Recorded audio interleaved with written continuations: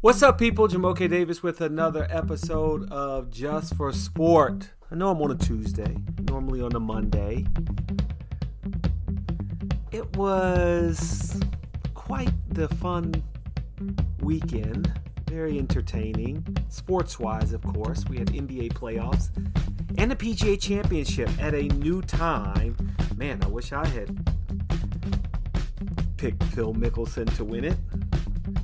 Congratulations to everyone that did. Made a pretty penny, if you're into the betting kind of thing. If not, I'm sure you just enjoyed it too.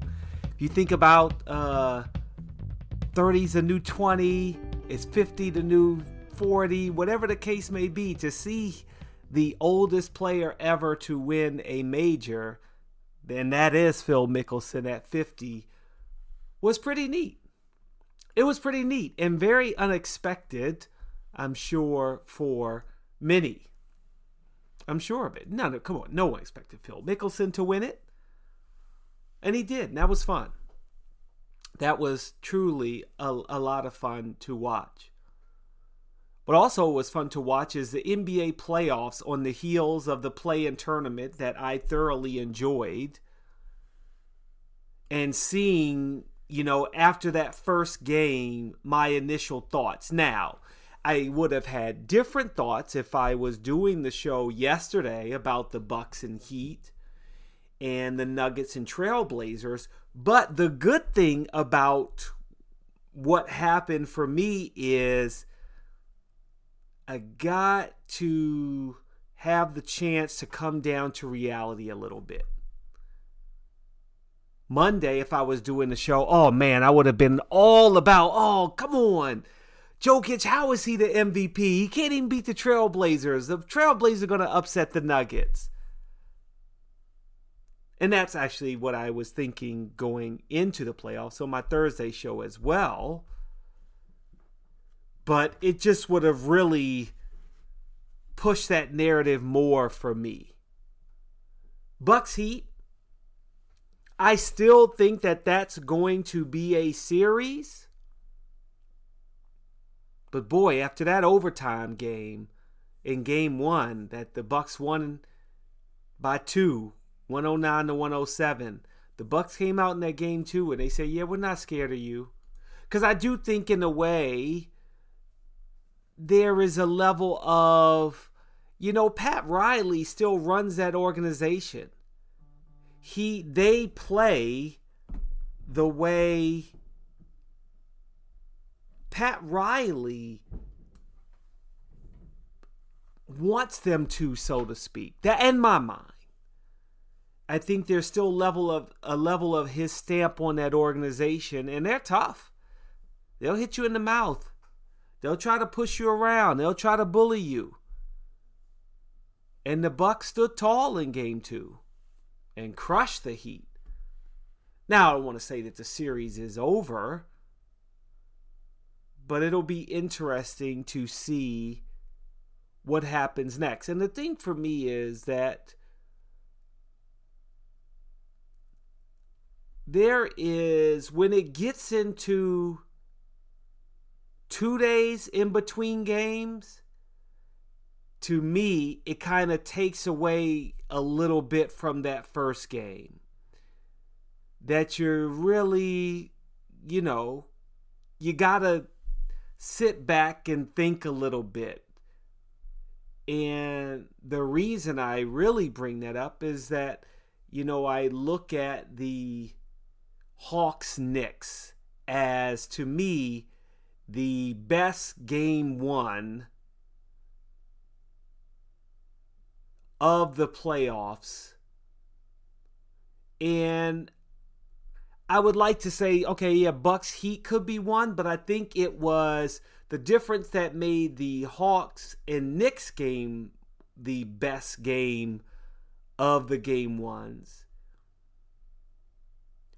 is the Hawks were playing in Madison Square Garden. It was Ice Trae Young's first playoff game. And he silenced the crowd. He made a big shot floating in the lane, a little teardropper maybe you might call it, to beat the Knicks.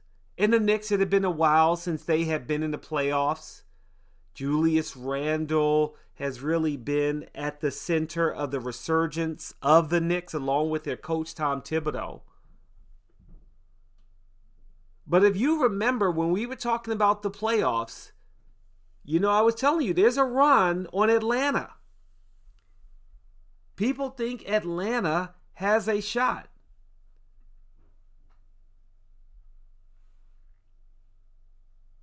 Atlanta is favored at minus 250. The Knicks have home court advantage, but not anymore already. And Ice Trey, the reason I bring up the delay is that this helps the Knicks in a big way.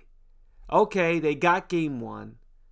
We've got Monday and Tuesday and really Wednesday, almost the entire day, to kind of let some of the bad taste in the Knicks' mouth go away. They get to reset for game two. That's a big difference. The same goes for Grizzlies and Jazz. Now, I will say that if Donovan Mitchell had played in that game versus Memphis, I think the Jazz would have won. But instead, the Grizzlies won 112-109, and Ja Morant, of course, was phenomenal. He was phenomenal. And I think that, reading reports that Donovan Mitchell is irked by not playing in that game one, even though he was active. And if you think you are unsure if that really was a game time decision, if you were watching TNT before the game, you would have heard on the pregame show leading up to that Grizzlies-Jazz game, they were all talking about how he may play. And Charles Barkley corrected, no, he's not playing in game one. Then Ernie Johnson corrected himself. But he was trying to lead the conversation about, Donovan Mitchell's back. And so Donovan Mitchell's irked he didn't play in game one, especially when they lose.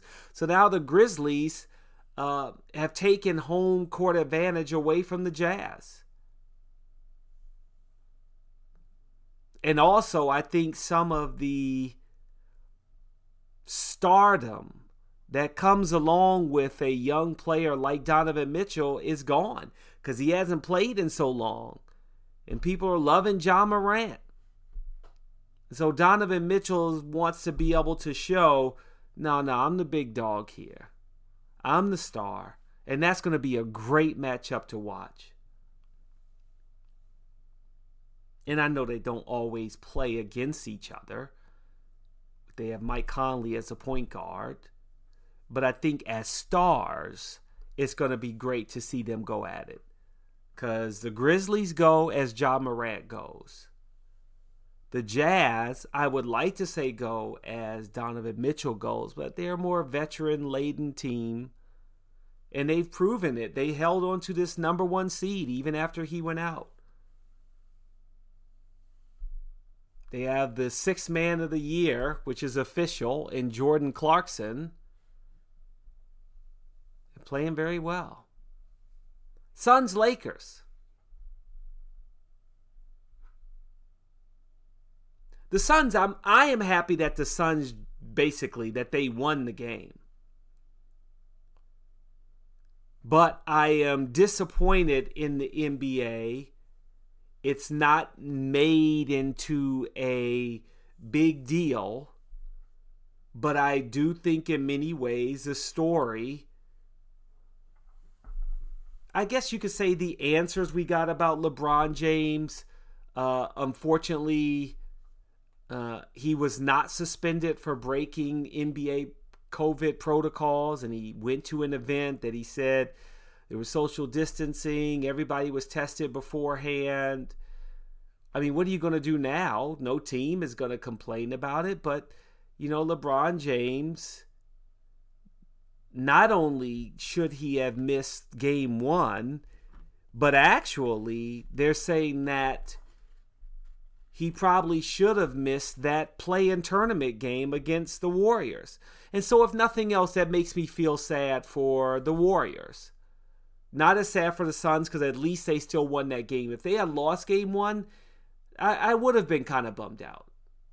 You know, talking to good friends of mine and other colleagues in the sports media business about, you know, oh, well, the NBA needs LeBron James in the playoffs. That ratings are down. They have to have him in the playoffs. And, you know, to an extent, we all understand the business of basketball, but it's still sad.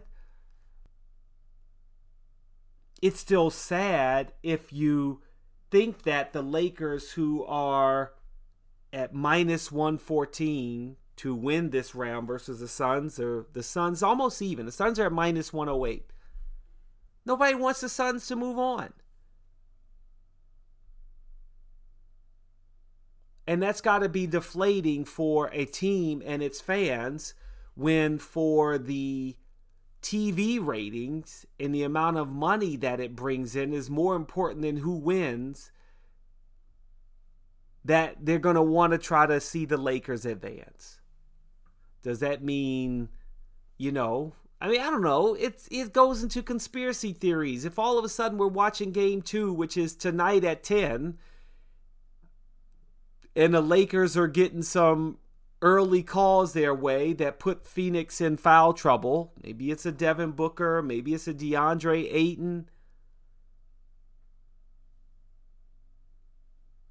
You don't know. And I hope that's not the case. I'm not saying this to say that that's a fact. But I can hear the chirping and I get it. I definitely get it. And I hope that's not the case. Mavericks Clippers. I hope it's not the case that you just don't know what you're going to get with the Clippers. You really don't. I just feel like I don't understand them. Luka Doncic, a triple-double, 31 points, 11 assists, 10 rebounds. Tim Hardaway Jr., Dorian Finney-Smith, Kristaps Porzingis, and Jalen Brunson were all in double figures.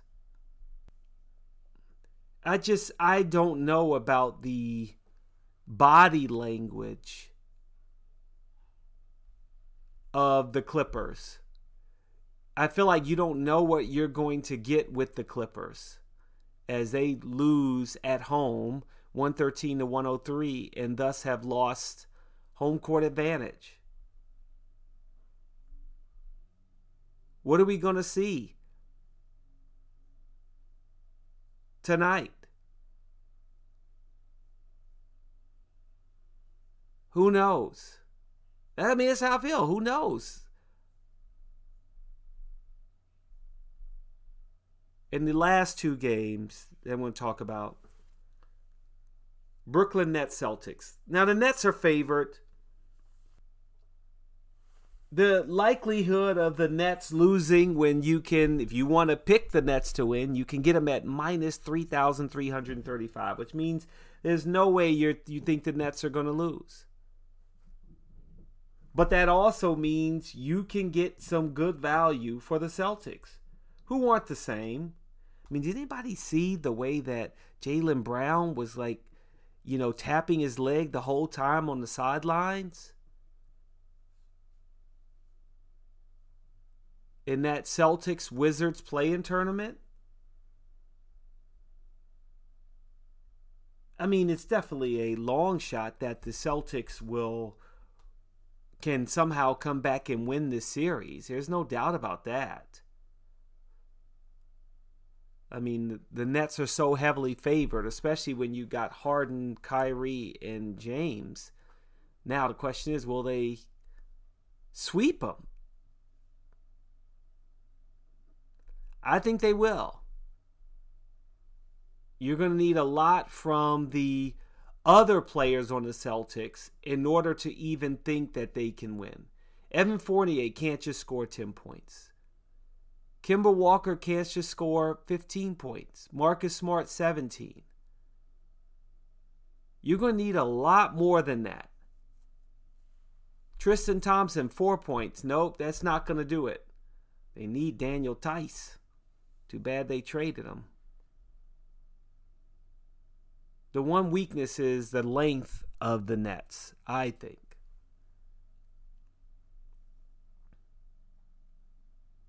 They have an older 5 in DeAndre Jordan. We'll see what the Celtics can do.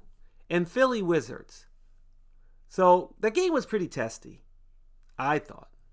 I don't know what you thought, but it was getting a little chippy, as kind of how I expected it to be. Bradley Beal scored his customary 30-plus points. 13 to 23 from the field is not bad, 56%. Russell Westbrook, 16 points, shot 41%. Davis Bertans and Daniel Gifford made significant contributions. But I also think that with the Sixers, not only are they the number 1 seed, Ben Simmons, only 6 points, 0 for 6 from free throw in his free throw attempts. 0 for 6. Just keep fouling him. Send him to the line. Let him win it there. I just don't see how he's an all-star. I just don't see it. But what I do see is a better team that the Wizards are going to need everything to go perfect every night in order for them to find a way to beat the Sixers. They're at plus 950 to win that series. They'll get a couple home games. That'll probably be it. But overall, I like the start of NBA playoffs, and I hope you are enjoying it as well. Hope you're enjoying it as well. I found an interesting story that I wanted to discuss as it relates to all sports. And the story starts with a very, very, very young player at the age of 15 that wants to play in the Professional Women's Soccer League. Olivia Moultrie. Hope I said her name right. She is eligible to sign a contract with in the NWSL. 15 years old, playing professional soccer. It reminds me of Freddie Adu when he was able to play with DC United. I think he was 14, 15 at the time. And the judge has ruled that this 15-year-old, Olivia Moultrie, is eligible to sign a contract in the National Women's Soccer League with the Portland Thorns. She was 13 years old when she made her debut. 13. Now the judge ruled, that the age restriction violates federal antitrust law and will cause irreparable harm to Moultrie because she practices in scrimmages with the Portland Thorns. I kind of disagree with that. But, if you got the right lawyer and they draw up an agreement the right way. But I was thinking in my mind what this does for other sports that I'm sure are watching this. When you think of a AZ Fudd who has to go to college, even though, some might say she could play in the WNBA right now.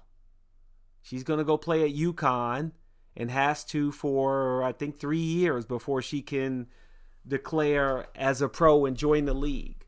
I'm sure she's looking at this and saying, why? Hold up, let me think about this.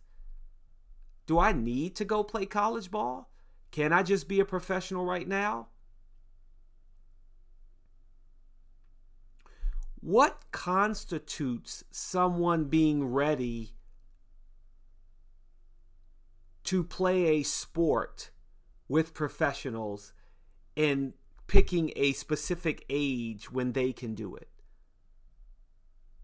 I know in college football, or in the NFL rather, you've got to play your, 4 years of college ball before you can play in the NFL.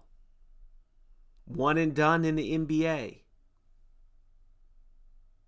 Baseball, you can go to single A. You can be signed at a younger age. But I always go back to what you and I are able to do.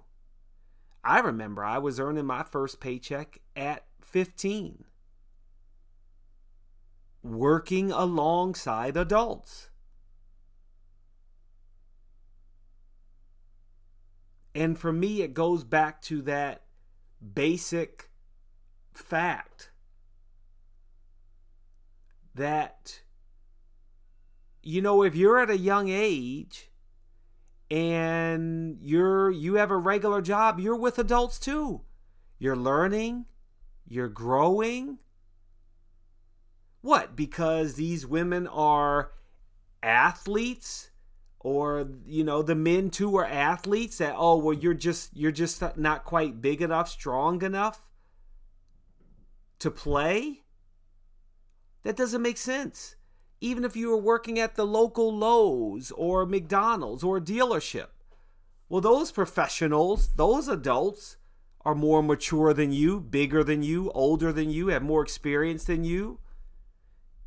I just don't know how it became this thing that it was okay to put this bubble on sports. Oh, they're too young. It's not like everybody's trying to play.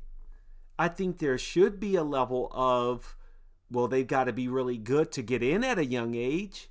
Yeah, I don't think the average 13-year-old should just be able to say, or 15, 16-year-old could just say, yeah, I want to play. I get that. But if you're at that talent level, and there is a team that wants you to play with them, then they should be able to do it.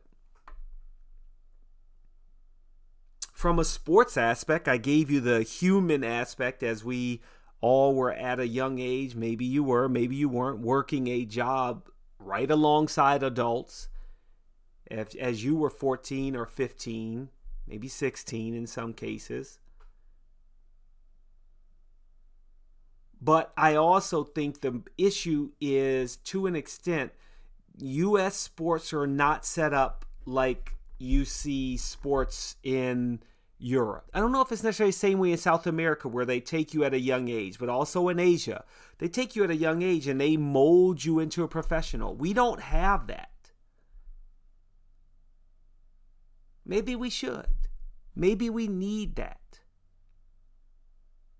That would allow for someone of age, someone of significant talent compared to their counterparts at their age, to be able to play in some sort of a minor league. I actually think if they can figure it out, I look at soccer, and you think that, a kid that's 8 or 10 can play for the official Chelsea or Manchester City U8, U9 team. Well, granted, United States is a lot bigger, so I get that, than Europe in terms of the talent pool, in terms of the kids you'd have to kind of keep track of.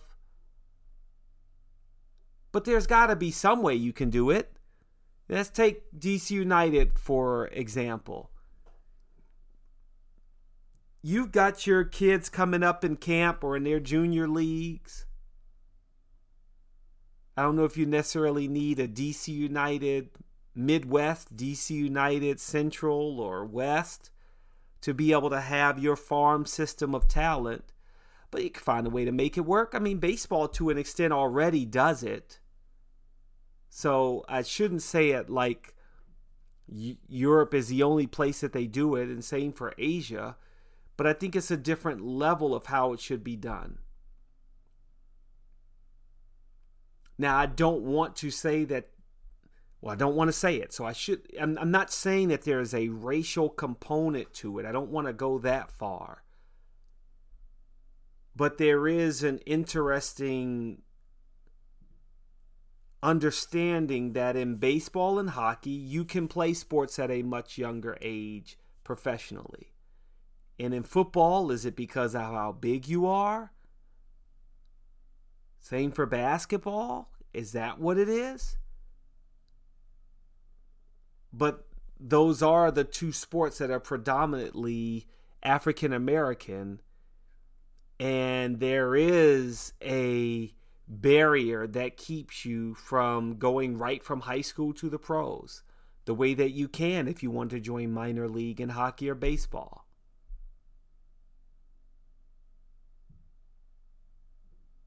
Is there something to that? Well, you got to think about it. Back in 1971, Spencer Haywood sued the NBA. And actually, that case was referenced in regards to this Olivia Moultrie, the soccer player who wants to play in the NWSL.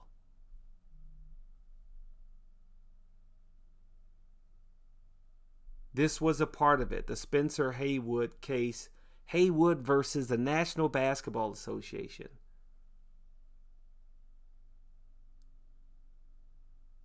It wiped away the rule that said a player was ineligible for the draft until 4 years after high school graduation. The lawyer for Olivia Moultrie put it in his reports and then, or his filings in the case, and District Judge Karen Emergut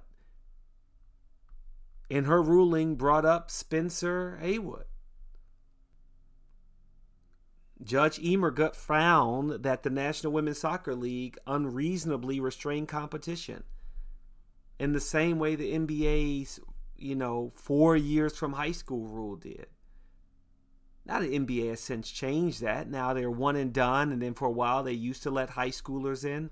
But I think when you're of a certain talent level, you should be allowed to be a pro when you're ready. Paige Beckers, she needed to play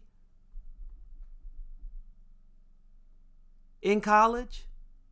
Zion Williamson, did he need to play that 1 year at Duke? And who knows if him getting hurt his chances in the NBA. As I was thinking while I was getting ready to watch game 1 between the Jazz and the Grizzlies, I was thinking, wow, Ja Morant, who was picked number 2 behind Zion, is in the playoffs before Zion. And I talked to some friends wondering, hey, would you have drafted Ja? You think he would have been in the playoffs if he was with New Orleans? Maybe, maybe not. We'll never know.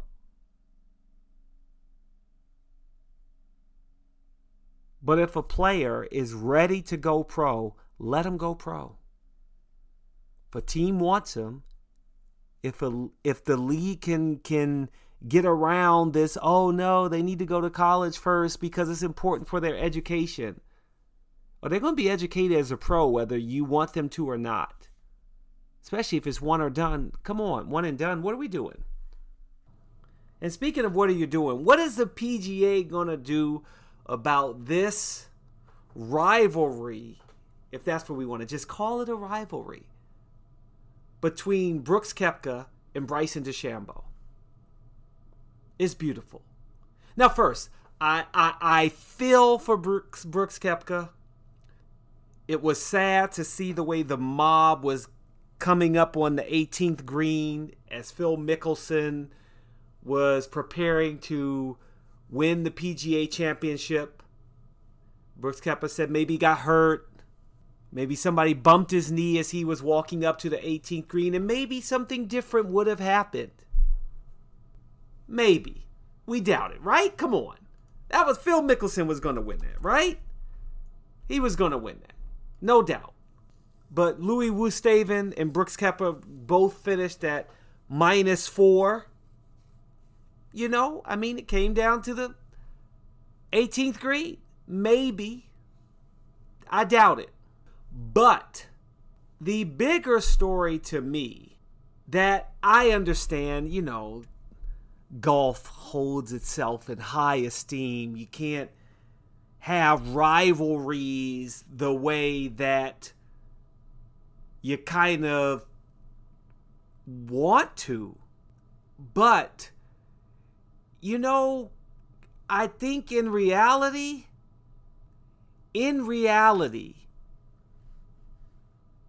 you've got to see this video.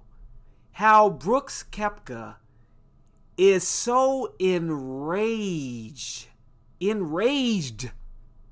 at Bryson DeChambeau for walking behind him during an interview. I mean, it's just crazy. And he was so flustered that he had to stop the interview. He lost his train of thought. I want to see more of this rivalry. They should put the two of them to have to tee off together way more often. And I know we're probably not going to get that, but hopefully, you know, on that final Sunday, it really needs to be of a major. It can't be of, you know, one of these tournaments that if you're a golf diehard, you're watching Thursday through Sunday. But if not, you're not really watching. It has to be a championship.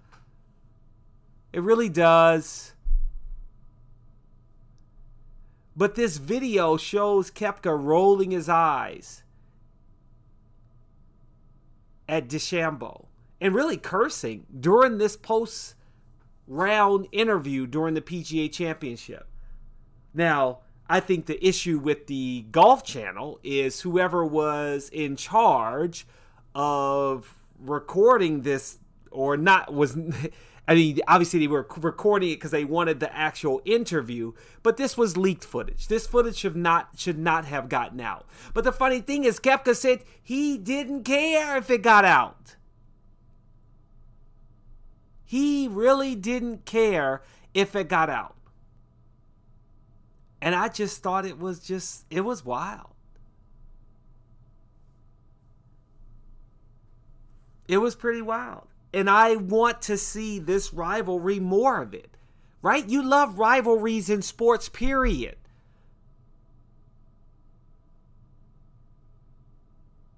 Whether it's Cowboys and Washington football team, or well, I guess more recently is Celtics Lakers, but I was going to say Lakers Clippers as a rivalry. You know, when players kind of go at it, you want to see that competition. And sometimes it spills off the field, or in this case, off of the green, off of the course. But you gotta see the video. And tell me if you can tell what DeChambeau was talking about. Probably nobody knows except for the person who was walking with him. But Golf Channel never published the interview, but somehow the video leaked out today. And it's brilliant. We got to see a show about this. It's got that WWE feeling to it. We all want some drama. And that'll do it for Just for Sport. I hope I've given you something to think about. Something that will give you a little bit of drama as you talk with your friends about sports. Whether it's Olivia Moultrie, how young should players play professionally? In the end, I'm saying let her play. Let her play. And I hope it works out for her. I really do. what you think about Bryson versus Brooks or the NBA. Can the NBA really survive without the Lakers? Are they going to get all the calls that kind of allow them to upset the Phoenix Suns? But we also got some French Open action coming up soon. So, I always got to bring that up. That's the next level for me. Grand Slams, we got to talk tennis. French Open is the next one up, so I'll do that on Thursday. That's it for Just for Sport. Ciao for now.